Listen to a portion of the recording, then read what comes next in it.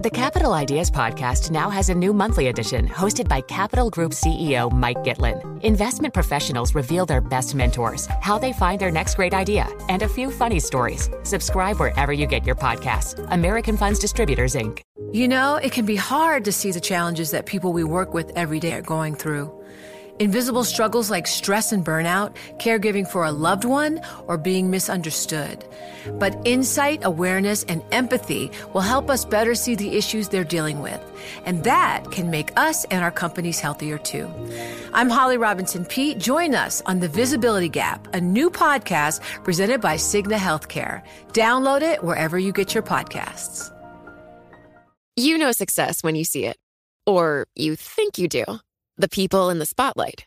But what about those small business masterminds who succeed at making their money work harder? They do that by having a business bank account with QuickBooks Money, which now earns 5% annual percentage yield. Making your money work as hard as you do? That's how you business differently. Learn more about QuickBooks Money at quickbooks.com/5APY. Banking services provided by Green Dot Bank. Member FDIC. Only funds and envelopes earn APY. APY can change at any time. Our guest is James Abate, Managing Director and Chief Investment Officer at Center Asset Management. James, a debate has raged through the weekend about whether or not the FedEx story, the FedEx news, was company-specific or a canary in the coal mine. Can we say it's both? Yes, absolutely. I think we are getting the indication with FedEx's announcement that we're going into the next derating stage of the stock market. We're now moving away or compounding the derating from interest rate increases and risk premiums increasing to now the EPS derating stage, where companies are going to, in essence, fess up that earnings are not going to be as strong as expected. You still have consensus S&P earnings, positive for the fourth quarter and heading into 2023. So something's got to break here. And I think we're still early on in this bear market. Let's remember, we're only about 6 months and about 20 percentage points down from where the 50-day moving average crossed to the 200-day moving average. And holding with the 2000 to 2002 analog, that time period where the 50 was below the 200 was almost 2 3/4 years, and the market was down 36%. And there's a lot of consistencies between now and back then. James, are you suggesting that the benchmarks are at the moment pricing in a recession then? No, not even close. I think you still have the derating stage coming where earnings need to come down. I think one of the most useful exercises that we do is look at EPS trends and margins from a standard deviation perspective. And what that does is it highlights, first off, companies are much more efficient than they've been over the course of history. But the abnormality of this positive standard deviation on earnings and margins over the last few years is starting to come down, particularly as productivity is starting to wane. James, how much of that has been skewed by the amount of share buybacks that have been taking place there? Well, I think, buybacks are something that has distorted EPS, and that's been a contributing factor. And unfortunately, the new tax regulations, which have been put in place, actually are net of issuance of securities that are going to be offered in terms of options. So, to the extent where the government or the Congress could have done something genuinely to curb, in essence, the financial shenanigans that we see, which is simply just a transfer of wealth from shareholders to corporate executives. Unfortunately, they didn't take advantage of that. So the Fed sort of missed this story last year. Does it look like they've missed it this year? Will this be a case for the Fed of be careful what you wish for? Yeah, unfortunately, the Fed has created such an amount of volatility by keeping interest rates at zero and essentially monetizing the debt that was used to, bolster the economy during the pandemic. Unfortunately, if you kind of look at it, the Fed's kind of like the arsonist who works as a volunteer fireman to fix the damage that they do. Of course, speaking of Fed, we've been talking a little bit about that as well, certainly here, James. The thing is about inflation, sure, it was a supply shock to begin with, moving into the demand side of things, but how far is it? And longer term, how far is the nature of inflation changing structurally?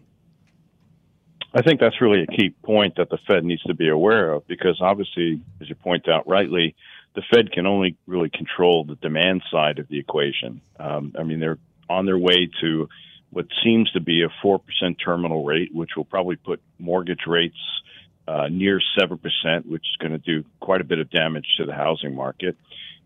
They've inverted the curve under, any maturity, which is going to start having an impact on profitability in the financial services sector. But when you look at the supply side, I think one of the things that I have concern about is that the recent sell-off that we've had in a lot of industrial commodities, oil being most important, is that you've seen companies with very, very low capital spending plans actually now start to even pull them back further or question, whether or not in the out years that they'll be increasing. So when you look at the very simple financial ratio, the asset replacement ratio, which is nothing more than capital spending divided by depreciation, for the aggregate S&P energy sector, that's at the lowest level we've seen in more than 2 decades. It's, basically these companies aren't spending money to add capacity. Yeah, it could have implications for future growth. But if we look at the problem of inflation, we've had low interest rates for a long time, and we didn't have a big spike up in inflation. Could you argue that it was more the fiscal side, the federal government government transfers that contributed more to this than the Fed's low interest rates? But, it doesn't change the story that the Fed missed it last year. Well, I think they're intertwined, right? Because the only way you can adopt modern monetary theory or debt monetization by the Fed is to have exceptionally low interest rates, because in essence, at the governmental level, Congress, that is, they feel that they can borrow with impunity because in essence, the cost of increasing the debt, like Dick Cheney said, who cares about the deficit? Well, you start caring about it when interest rates go from 0 to 4 or 5%. Well, this is it, isn't it? And that's when people do start caring. And as you mentioned, mortgage rates going up as much as they are likely to as well. That's going to all hurt and might feed through into, of course, how people vote. And we have the midterms coming up. Democrats surprisingly have turned the tables on the Republicans in the polls that I've been looking at. But ultimately, it is the ruling party which ends up, or should I say, the ruling party in the White House, which ends up paying the price electorally. Your thoughts? I think, we're clearly a nation divided. I think it's likely that the House will turn Republican, maybe not to the same margin that it had expected a little bit. But, unfortunately, I think all of us, who expected Biden to be this Erasmus-like figure who would reconcile things and bring calm to the country. Unfortunately, he's only inflamed the kind of, the temperature that he inherited from President Trump. So, I don't see where this goes in terms of a better place. I think we just continue to be in a one side versus the other with in essence, escalation almost. James, you're always discerning, but you seem more bearish now than I can remember in a while. It's a point in time, but because I think people are of the expectation that once the Fed is done, the assumption is that the Fed's going to go 75 in September, 50 in November, 25 in December, which gives us a terminal rate of about 4%, which is in essence what the 1-year Treasury note is right now. Yeah. Where I'm concerned about is on the earnings side. And that's really, and the FedEx news that we talked about before, I think is just an indication of where we are. I think the other thing that's causing me great concern is the geopolitical risk.